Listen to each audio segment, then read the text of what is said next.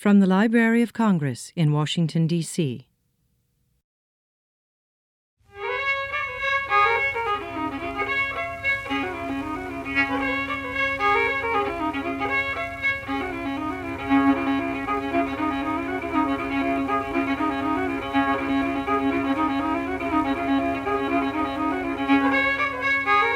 Welcome to Folklife Today. I'm John Fenn, the head of research and programs at the American Folklife Center at the Library of Congress, and normally this is where I'd say I'm here with Stephen Winnick, the center's writer and editor, and the creator of the Folklife Today blog, but I'm not actually with him. That's right. John and I are only together in virtual online space, and that's because the Library of Congress is closed to the public as we record this. Employees are working from home, and on top of that, John and I live in Maryland, which is under a stay-at-home order as we record. So we can't be in the same room, and that means that you might very well hear some ambient sounds of our homes and the homes of our guests during this podcast episode. Indeed, that's part of what we're all experiencing. When we were first sent home, Steve and I had an unfinished episode of this podcast in production, so we first had to figure out how to get through the process of editing it, and we're happy to say that we did, with the help of John Gold, our engineer. And then we had to figure out what came next. That's right. Luckily, we had some staff members pitching us some interesting blog and Facebook ideas. And I'm a news junkie, and I was pretty impressed by how quickly a lot of TV news shows pivoted from having guests in the studio to having guests join the show from their homes on laptops or mobile devices. And I realized these blog and Facebook ideas could actually be made into a podcast episode as well, as long as we were able to record people remotely somehow. So I did some research and I found a platform that allows us to record our remote conversations, and here we are. So Steve mentioned blog and Facebook ideas, and those are, of course, for our companion blog, Folklife Today, and our Facebook page, which you can find at blogs.loc.gov/folklife and facebook.com American Folklife Center, all one word. And these ideas came from our first two guests, AFC staff members Michelle Stefano and Alina Magoni. Michelle is a folklorist in the research and program section, and Alina is a reference librarian in the archive section. Welcome to the podcast. Hey. Hello. So each of you had an idea that we're drawing on in this podcast, and I think chronologically Michelle's came first. So tell me about the idea you had for a couch series on Facebook. Yeah, so it was, I think, my God, time is blurry, but it was like that middle of March week when we were all asked to stay home and work from home, which I'm very grateful for. And, obviously the library's closed, AFC's closed, but I just felt we needed to convey, for those who may not know, that the AFC in many ways is still open, in particular with respect to all the rich online resources that we have, including full collections that have been digitized and placed online. And so that from a couch anywhere in the world, you can still do research and learn more about, again, our rich collections at the AFC. So my immediate answer to that at the time was that that's pretty much what we did on Facebook anyway. That is an item or collection a day that you can listen to or enjoy while you're staying at home. So that's a cue. All you listeners, visit and please like our Facebook page to get this kind of information that Michelle and Steve are talking about. Right. But more than that, Michelle's idea did make me realize that we could be better about telling people that we were still working and telling them where all our online collections live. So I wrote a blog post about that called The American Folklife Center is on the Job. And that actually gives you a kind of map to our collections online. So look for that on the blog as well. And Michelle's idea also got us both thinking about the fact that all our staff members have favorite collections. And that idea was really brought home to us even more when Alina pitched her notion. So Alina, tell us about the blog series. Yeah, so the idea came really organically after speaking with Michelle and seeing the blog post that not only are we trying to connect people with our collections, but we should be connecting people with each other and with our staff. And it's really isolating working from home because I usually see my coworkers every day. And I'm lucky to talk to them maybe once a week via Zoom. And WebEx conference calls. So this was just a way to make sure that we were in solidarity with one another and using the collections for what they were meant for, to bring people together, to lift spirits, and to bring us joy. So the pitch was, why don't we ask our staff what they've been listening to and what they've been working on, just to connect us again, with our patrons, with researchers, and with the public. Excellent. So, Alina, I guess you're going to be the first to tell us what you found and were inspired by in our collections. Yeah. So I'm originally from Southern California and I'm Chicana, Mexican American. So I've had a longing for my homeland and culture since I've relocated to DC. And what's always brought me some sort of comfort is the fact that I can peruse our collections for Spanish language materials and materials from California that remind me of home. And that's actually part of my job, being a Latinx specialist, trying to poke around the collections to see exactly what is there and how can I bring them to the forefront and connect our researchers with them. So at the very beginning of self-quarantine, which feels like a lifetime ago, I called my mom with one of these finds. So I remembered how I had previously been rooting around the Sidney Robertson Cal collection for California. And I had actually listened to a sampling of the recordings that just really brought me a lot of joy and I got a huge kick out of. So these were recordings that are available on our online presentation, California Gold, Northern California Folk Music from the 30s. In the online presentation, there's a particular set of 3 pasodobles, which means double step, that are recorded in Carmel, California, and they've lifted my spirits before. So I was listening to this, and they were recorded at the wedding of Ben and Rosa Figueroa on February 18, 1939. And I can't help but imagine what that wedding must have looked like at that time. I imagine myself there. Of course, it's a dream wedding in my idea. That it's under the stars, it's super temperate, there's white papel picado. So basically my Pinterest dream board of my own wedding. And it brings me a lot of joy to think about these people celebrating so long ago, singing songs in Spanish and things that I actually kind of know about. So in your blog, Alina, you talk about this phone call you had with your family where you share some of these recordings, right? So tell us about that. The first recording that I spoke with my family about and I sent to them was at the Tonilco. I was unfamiliar with the song, but it just sounded interesting. So I sent it to my family, and to my surprise, my aunt knew all of the words and she started to sing along. It just was really funny just to go back and forth. And I'm genuinely shocked and floored that my family knows these songs. Wow, that sounds like a pretty epic phone call. You also mentioned one of my favorite collection items, which is Cielito Lindo by Lottie Espinosa. And she came from the community that Sidney Robertson liked to call Spanish Californians, that is, people whose ancestors were in California when it was a Spanish colony. And she had a really colorful life. And according to Sidney Robertson, she'd been married at the age of 13 to a man who was already elderly, from whom she learned a lot of songs. And she also had 11 children, and Sidney mentioned that she thought it would be unkind to ask too many questions about that, given the age of her husband. So how did you come across Lottie Espinosa and her recording of Cielito Lindo, and what did it mean to you? So I was kind of taken aback that my family knew words to songs, so I wanted to find music that resonated with me that I know. And Cielito Lindo is a ubiquitous tune that is deeply tied to Mexican and Mexican-American identities, nationalism. So it was really the first thing that popped into my mind. And when I searched it, I was super surprised to find Lottie Espinosa's rendition. So I listening to it immediately brought a smile to my face. She is an interesting singer, to say the least. And it's also one of the first songs that I learned in Spanish. And it reminds me to this day of growing up and being 4 years old and making up words to the song since I didn't actually know the entire lyrics. So I have a couple of renditions of my own in Spanglish. And so the song itself is actually sung at weddings, funerals, birthdays, and even famously at the World Cup. And its message in its chorus is Canta y no llores, or sing and don't cry. And it's super fitting during this epidemic and pandemic.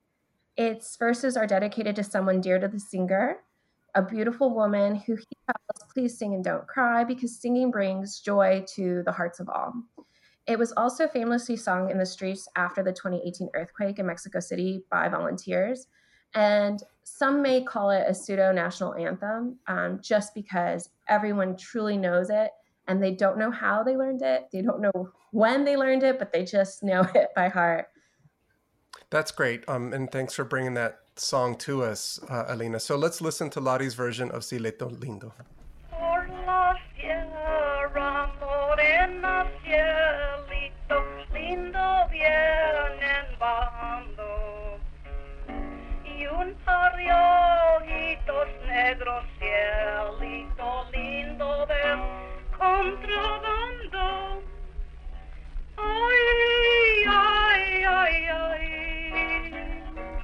de contrabando, un par de ojitos negros, cielito lindo de contrabando. Ay, ay, ay, ay, canta y no llores, porque cantando se alegran, cielito lindo, los corazones. All right, that was very cool. Again, Lottie Espinosa with Cielito Lindo. And whenever we talk a lot about this collection, I like to point out that our retired colleague Kathy Kirst has written a book about it, and I was lucky enough to help edit that book, and it's in press right now. And in her book, Kathy points out that Lottie Espinosa added a couple of unusual verses to that song, including the one about nuns and friars who sleep in the same bed together, but only because they're afraid of ghosts. Sounds like a likely story. Alina, that's not the only version of that song you found in our collections, though, is it? No, actually, I kept on searching, and I was really excited to find an instrumental version played by a Puerto Rican group called Los Amantes at El Romance Club. And it was recorded July 3rd of 1977 in Chicago, Illinois. Los Amantes plays a polka medley and rancheras and merengue, and they actually play an instrumental version of the song in the style of merengue, and it's just really soulful and funky and makes you want to get up and dance. So it really brought joy to me, and I think everyone should listen to it because there's a really beautiful sentiment in the middle. The performers say in Spanish, "This is dedicated to all of my brethren, all of my Mexican and Mexican-American brethren, with lots of love from your Puerto Rican friends. Con mucho cariño por parte de los boricuas." It's really nice, and it's a really sweet sentiment to hear and to know that we're all in this together. That's wonderful, Alina. Let's listen to a clip of that song as well.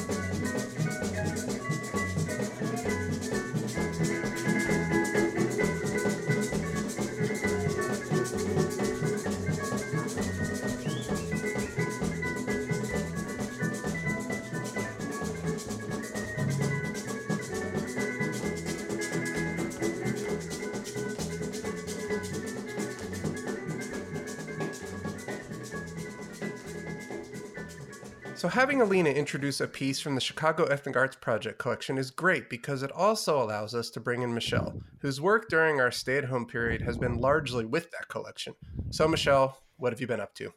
Yeah, so I've been digging into that collection for over 2 years now because we've been doing a lot of work at the AFC with collaborations, exploring collaborations in Chicago that's inspired by this collection.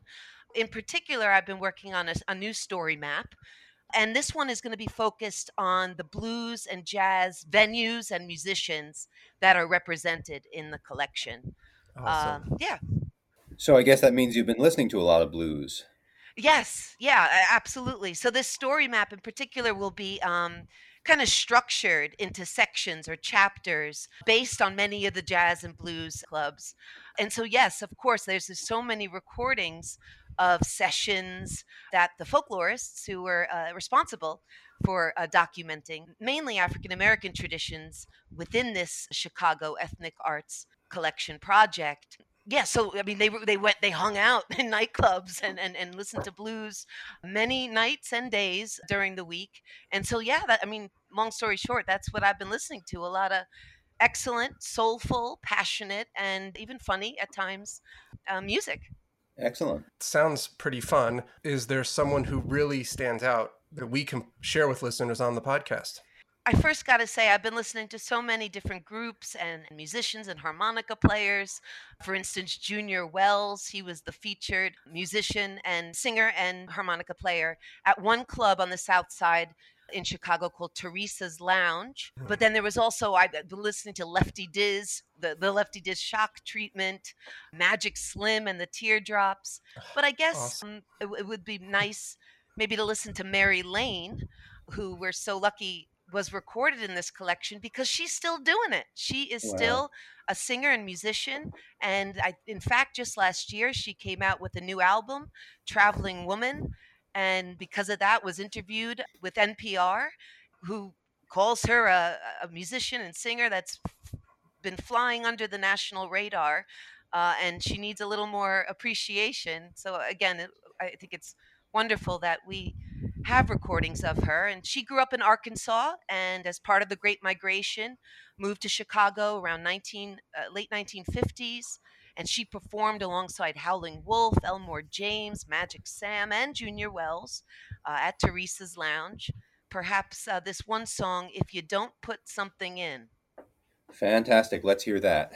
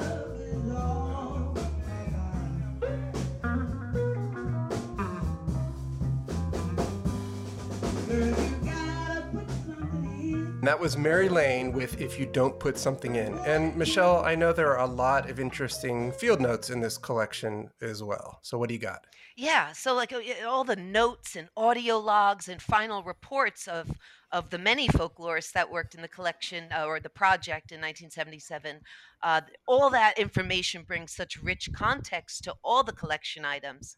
But with respect to the African American communities and the documentation of all sorts of cultural traditions and, of course, blues and jazz music, the two folklorists responsible for that were Beverly Robinson and Ralph Metcalf Jr. So I've taken a lot of nice, quiet time to read through all their notes and logs and even, of course, the final reports from the project.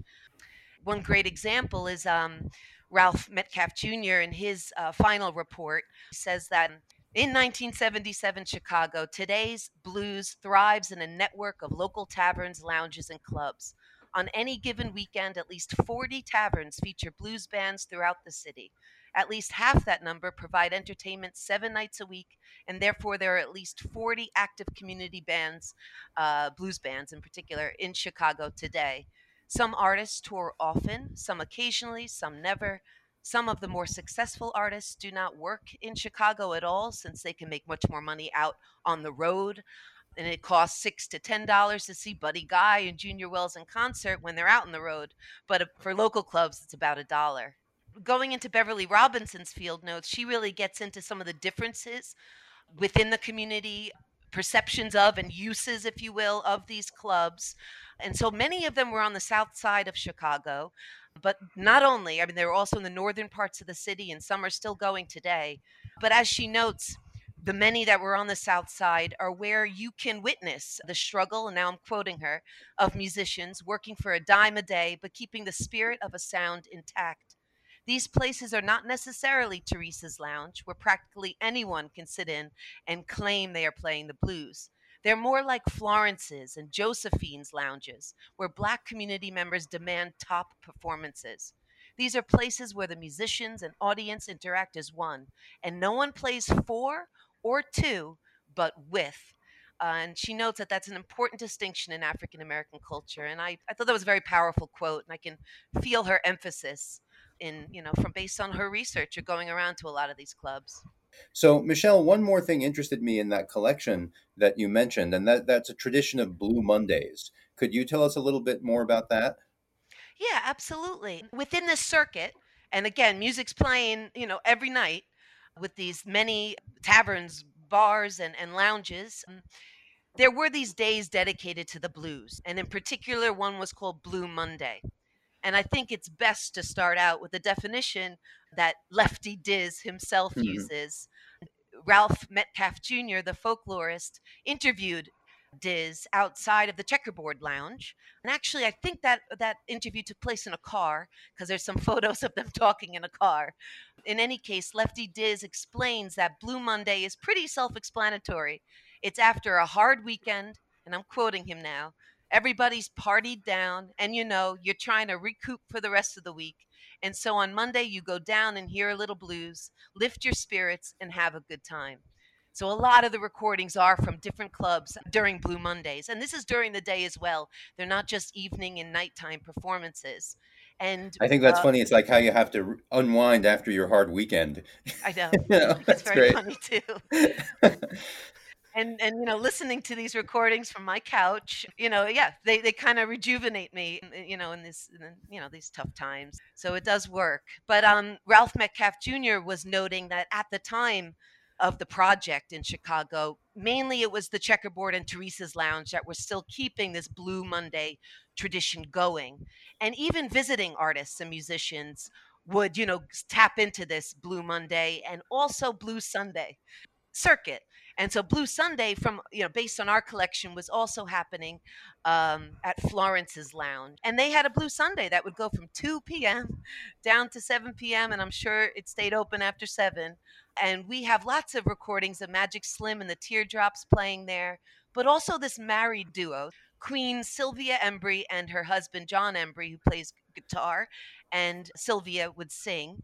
And so we have a great recording of them. I Found a Love on a late Sunday in May 1977 at Florence's Lounge. Fantastic. We'll hear a little of the Embrys, but first, to our two guests, Michelle and Alina, thank you for joining us on the podcast. Yeah, thanks so much. You're welcome. Thanks for having us. Thank you for having me too. All right, take care. Take care. Bye.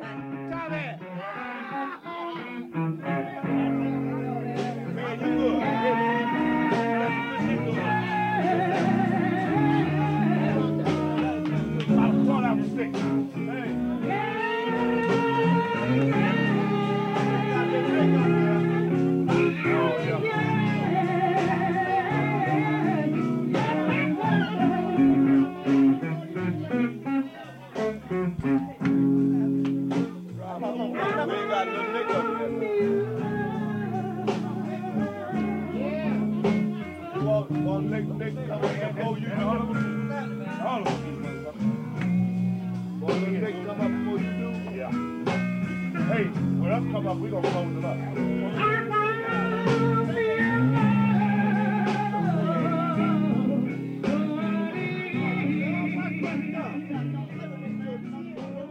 So, once again, that was Queen Sylvia Embry and John Embry with I Found a Love.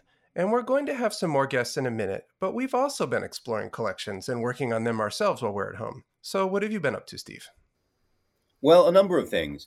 As you know, we're always thinking of new blogs and podcasts, and with the new normal that's setting in, we really think people will be spending more time at home, not just in the short term, but in the medium term as well. I mean, I don't see myself going to a big sporting event or stadium concert for the rest of 2020. Although smaller gatherings may come back sooner, I really think an adjustment toward a greater amount of home time is likely for our culture for a while. So we're thinking of ways to do more from home and ways to engage people who are at home. And I think that's taking up a good deal of your time as well as mine. Absolutely. We have several initiatives we're working on. It's probably a little premature to talk about them on the podcast, but in the time between recording it and releasing it, we'll be making some announcements. And as always, the best place to find those is on our blog at blogs.loc.gov/folklife. So, Steve, that was a little vague. What specific projects can you tell us about? For the first part of our stay-at-home working time, I was working on a couple of articles for No Depression magazine. One was for the print magazine, and it was about the By the People project, which our last podcast episode was also about. But the other was for the online version, and it's a new idea we've had where No Depression is going to be featuring items from the AFC archive in a feature called Roots in the Archive. And the first of those articles is about a set of 19 recordings we have online of Zora Neale Hurston singing songs and describing folklore in the 1930s. So, for those who might not know the name, Zora Neale Hurston is best known as a novelist, especially for Their Eyes Were Watching God. She was part of the Harlem Renaissance in the 1920s and 1930s, but she was also a trained anthropologist and folklorist, studying at Columbia University with Franz Boas. She did a lot of folklore collecting from the mid-1930s on. So what was the context for these recordings you're listening to, Steve? In the late 1930s, she joined the Florida Writers Project as a folklore collector, and in 1939, they got word that the Work Project Administration's Joint Committee on the Folk Arts, which was a national committee, was sending folklorist Herbert Halpert on a southern recording trip. Hurston wrote a proposal for him to come to Florida and have her act as his guide to the African American community. The proposal was accepted but modified because it was the segregated South. It would have been a scandal to have a white man and a black woman traveling together, so they had her go on ahead and scout talent, and Halpert came along a few days later with Stetson Kennedy to do the actual recordings. That doesn't sound like the most effective plan for fieldwork. Right. It turns out a lot of African Americans were happy to hang out with Zora and perform for her, and then would be hard to find when the weird white men from the government showed up later. But it did mean that Halpert had some discs left over and felt it was worthwhile to record Zora's favorite songs directly from her. So she sings a variety of songs, including railroad work songs, social songs, and a song that was sung as part of a card game called Georgia's Skin. All right, so what's your favorite? Well, my favorite is a song called Uncle Bud. It's a weird and mildly dirty song, but she self-censors, so there aren't any real swear words in the version that we have recorded. But the thing I really like about it is the introduction. And forgive me for explaining it before we hear it, but I play it for students and other audiences all the time, and most people don't hear it well enough to get what's happening. So to set the scene, Halpert is recording her, but there are at least two other people present. Stetson Kennedy, who was Zora's direct supervisor in the Writers Project, and Corita Doggett Corse, the head of the Florida Writers Project. We know they're all there because they all speak on some of the discs. So in business terms, she's with her boss and her boss's boss and the visiting executive from corporate that they're all trying to impress. Exactly. And after she explains the song, Halpert asks if Uncle Bud would be sung before the respectable ladies. And she is emphatic that men wouldn't sing the song in front of respectable ladies or in front of any woman but a jook woman, which means a woman associated with bar rooms, gambling houses, and brothels, women of low reputation. And then there's kind of a pause because you see Zora's problem. Yeah. If it would be only sung in front of women of low reputation, how did Zora hear it unless she was one of those women? Exactly. And the pause goes on for a while, and then someone speaks up. And I actually think it's Stetson, though it could be Dr. Halpert. I knew both of them many years later, but the voice is indistinct. But the person says, "But you heard it from women, right?" And then Zora laughs with relief and agrees, yes, I heard it from women. So let's hear Zora Neale Hurston with Uncle Bud. What it is sung before the respectable ladies? Never. It's one of those juke songs. And the woman that they sing Uncle Bud in front of is a juke woman. And Of course you heard it from women. yes, I heard it from women. Go ahead. Yes. Uncle Bud's a man like this. He can't get a woman, gonna use his fist. Uncle Bud, Uncle Bud, Uncle Bud, Uncle Bud, Uncle Bud. Oh, I'm going to town, gonna hurry back. Uncle Bud's got something I sure do like. Uncle Bud, Uncle Bud. So that was Uncle Bud, and I put a little teaser blog up about this at blogs.loc.gov/folklife, so look for a recent post about Zora, and from there you can link to No Depression Online, which is where the full article is posted. Great. Thanks, Steve. And now we've got another guest with us, Maya Lerman. And Maya is one of our archivists at the American Folklife Center, so hi, Maya. Hi, John. Hi, Steve. Hey, Maya, good to have you. Could you start off by describing some of your typical job activities at the American Folklife Center? So as an archivist, my main goal is to help with providing access points to researchers to help discover our collections. We organize collections in a way that makes sense from the collector's perspective and for access so people understand what the collection is about. And we also describe the items and the materials in the collection in order to create finding aids and to enrich our collection catalog records. So working from home has shifted that work because I'm not able to see or access many of the collection materials that I normally access, but I'm still finding ways to do this work of improving access for researchers. And one's through delving into specific recordings from an online collection that we have to improve access to subjects and keywords for researchers to access those materials that are online already.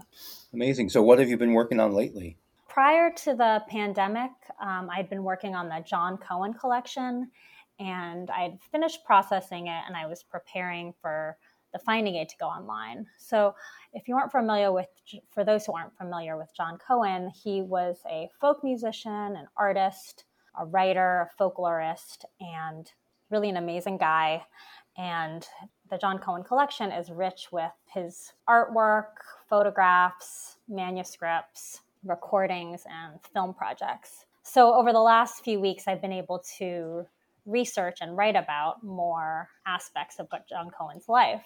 So this kind of work can enrich the finding aid. For instance, I've been working on a deeper biographical note, which will go into the finding aid and catalog record. He passed away in this past September 2019.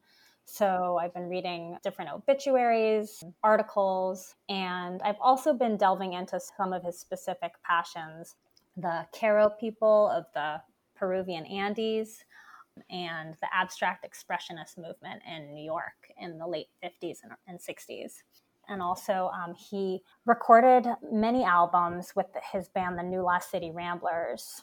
Most of those are on Folkways records, now Smithsonian Folkways. Mm-hmm. So I've been reading his liner notes because he's got extensive liner notes on those albums. And he's also produced albums on Smithsonian Folkways. So those resources have given me a broader understanding of his life.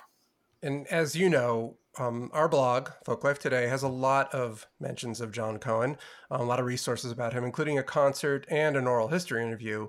And we'll probably have a post when this finding aid goes up. So where are we with the finding aid? So we're pretty close. I would say within the next couple of months. It's a bit dependent on staff availability because everything is shifted right now because of the pandemic. It's been a process to know who's able to do what, but I'm hopeful that it will be going online within the next month or two.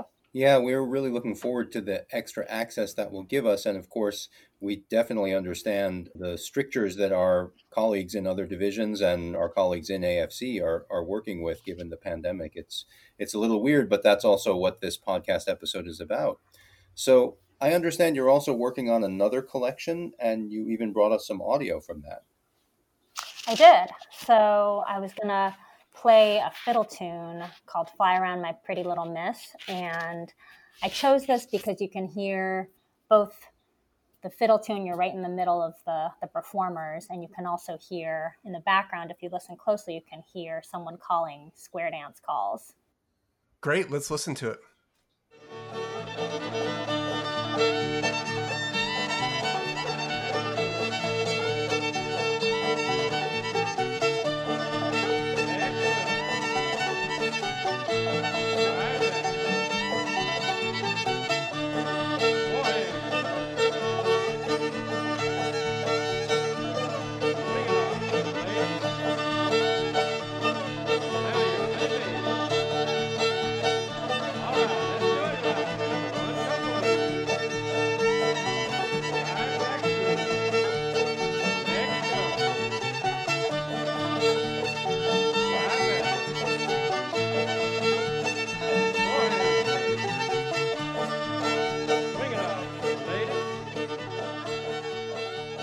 So again, we're here with Maya Lerman, archivist at the American Folklife Center, and she just introduced us to that sweet fiddle tune. What collection was that from, Maya?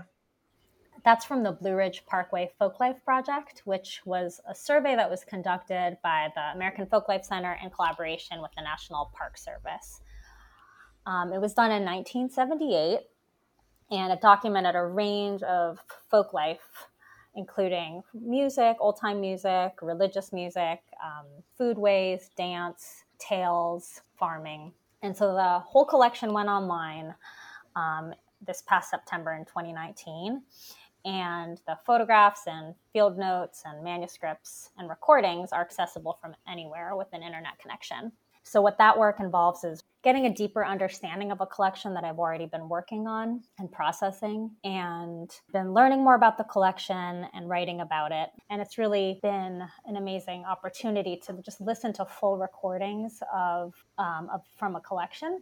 A lot of times in our work, we just don't get that chance to listen to whole recordings because we just have so much material that we're trying to process and arrange and describe and make accessible.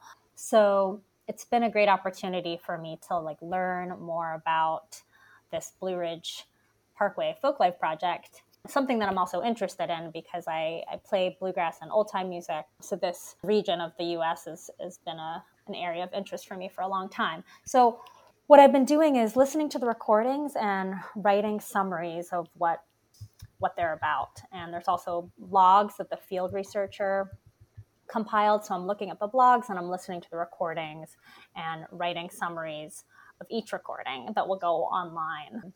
Say it'll make it possible for people to find recordings in the collection by searching on tune titles or subjects that you mentioned in the summaries. Is that how it works? Exactly, yeah. When possible, I'm going to add song titles and kind of keywords, as you say, so that people can search for things they're interested in or songs they're interested in. Wow, it's such important work, Maya. And as you said, you have the time to do this now in ways that you can't when we're on site processing in such different ways. So thanks for that. You're welcome. But before you go, you had another clip from that collection you wanted to share with us, right?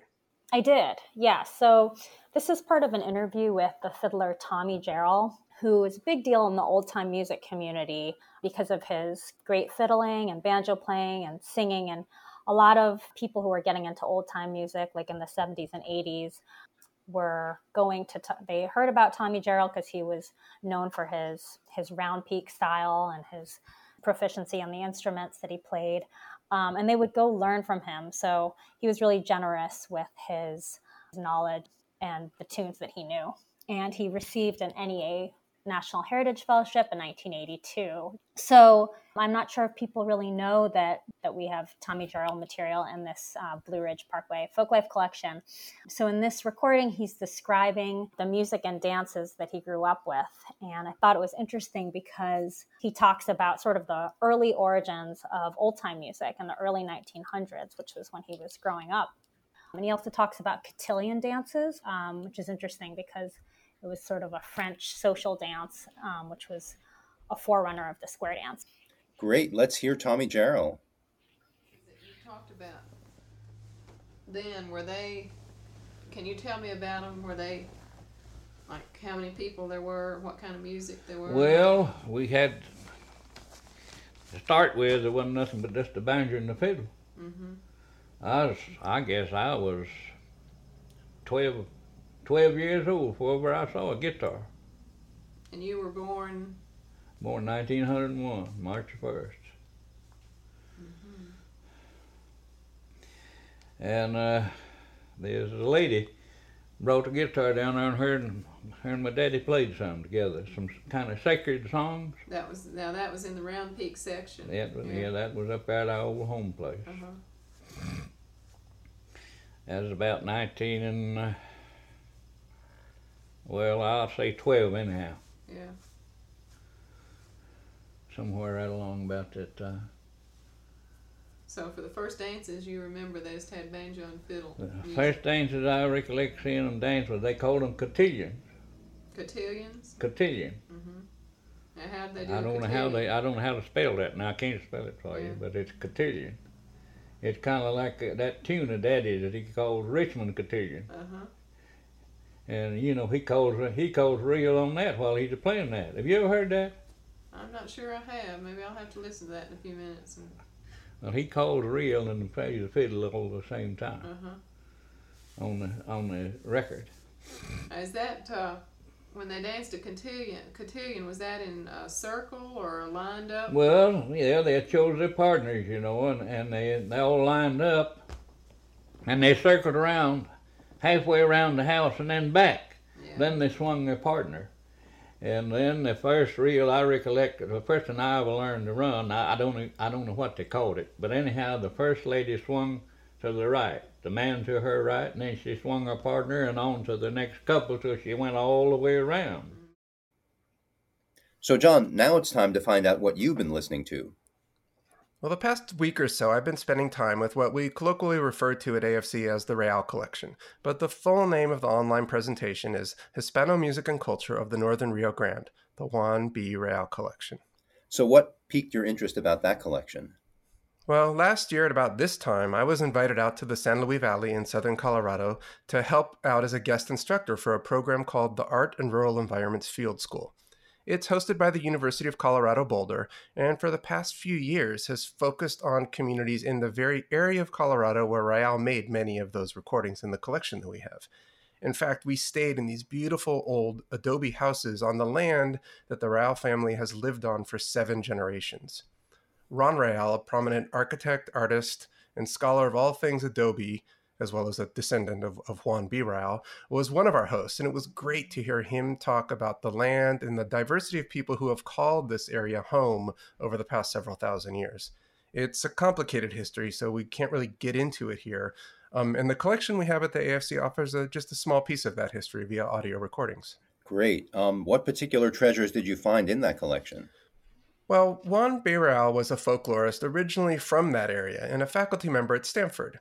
In the late 1930s, he started a research project looking for all the music to popular ballads, weddings, and miscellaneous songs, at least 20 of which occur in the various folk plays of the region, as he wrote to Harold Spivak at the Library of Congress in November 1939. As some listeners may know, Spivak was in charge of the Archive of Folk Song at the time, the predecessor to the archives at the American Folklife Center now. Real was writing to see if he could get a hold of an instantaneous disc cutter and some blank discs to support his field work out in Colorado and New Mexico. Ultimately, using a combination of equipment on loan from the Library of Congress and another institution, Real recorded 136 tracks across 36 discs. This amounts to about 8 hours of field recordings of traditional music from Spanish-speaking communities in the area in the early 1940s. The full collection is available online at loc.gov/collections. Yeah, it's a great collection, and I think a lot of us staff members dip into it and listen to some of the great material that's on there. So you brought a particular song for us to hear? Yeah, I managed to choose one out of the bunch. It's an instrumental tune called Vals de Coyote, or Coyote's Waltz in English. Real made a handful of recordings with Adeado and Adolfo Chavez, the brothers who we're about to hear. The recording was made in Antonito, Colorado, where Adeado lived and where I stayed last year. Adeado was 68 at the time and plays violin, while Adolfo, who's on guitar, was 65. He lived about 7 miles up the road in Romeo, Colorado. Here's the tune.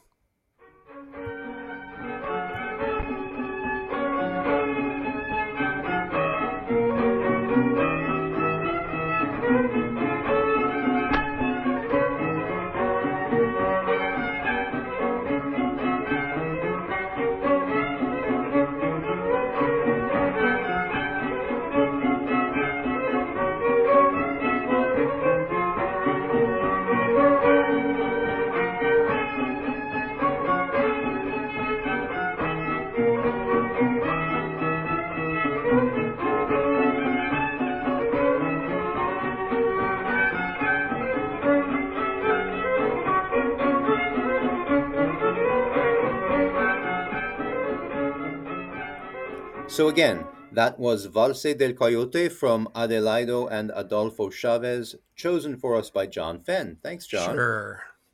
And John has actually picked just one more piece from the Rael collection to play us out. But first, we should thank all our guests, Michelle Stefano, Alina Migoni, and Maya Lerman. We know it was a little weird and experimental to join us from your homes, so thanks everyone for being good sports and adapting to our strange circumstances. And we also want to thank our engineer, John Gold. He didn't do his usual setup or recording in the studio because we can't even go to the studio, but he may very well be involved in post-production work on this show. And we want to thank our colleagues throughout the Library of Congress who will have to figure out how to deploy this podcast while they are all staying at home. Yes, we miss you, John Gold, and also Mike Turpin and Jay Kinlock, and we send extra thanks to everyone at the Library of Congress. The library has really done a great job of making it possible for us to do our jobs from home, and we really do appreciate having jobs and having colleagues who do their jobs so well under such difficult circumstances. I fully agree, Steve, and we want our regular listeners to know that we're working on future episodes along the same lines as this one, including one where we talk with Thea Austin about the Homegrown concert series and all the webcasts. So now, to take us out, some more music from the Juan B. Real collection. This is the Chavez brothers again, with Amado Trujillo playing Los Bienaventurados, which means the Blessed Ones. The lyrics begin, "Blessed be the readers, advertisers, and subscribers," which suggests that this was originally newspaper poetry. That highlights the fact that a large part of the Hispanic population documented by Real was literate in Spanish, largely through homeschooling. Excellent. Let's hear Los Bienaventurados, the Blessed Ones, and may you all be blessed as well. Until next time.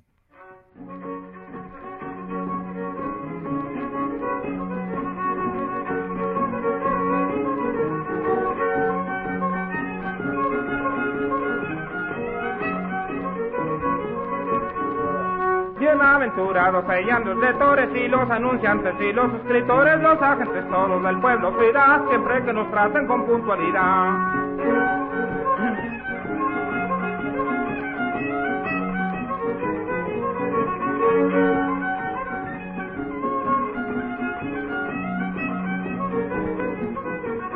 Bienaventurados sean los maridos que ya no vacilan fuera de sus nidos, los que a sus esposas tratan con cariño, lavan los trastes y limpian los niños. This has been a presentation of the Library of Congress. Visit us at loc.gov.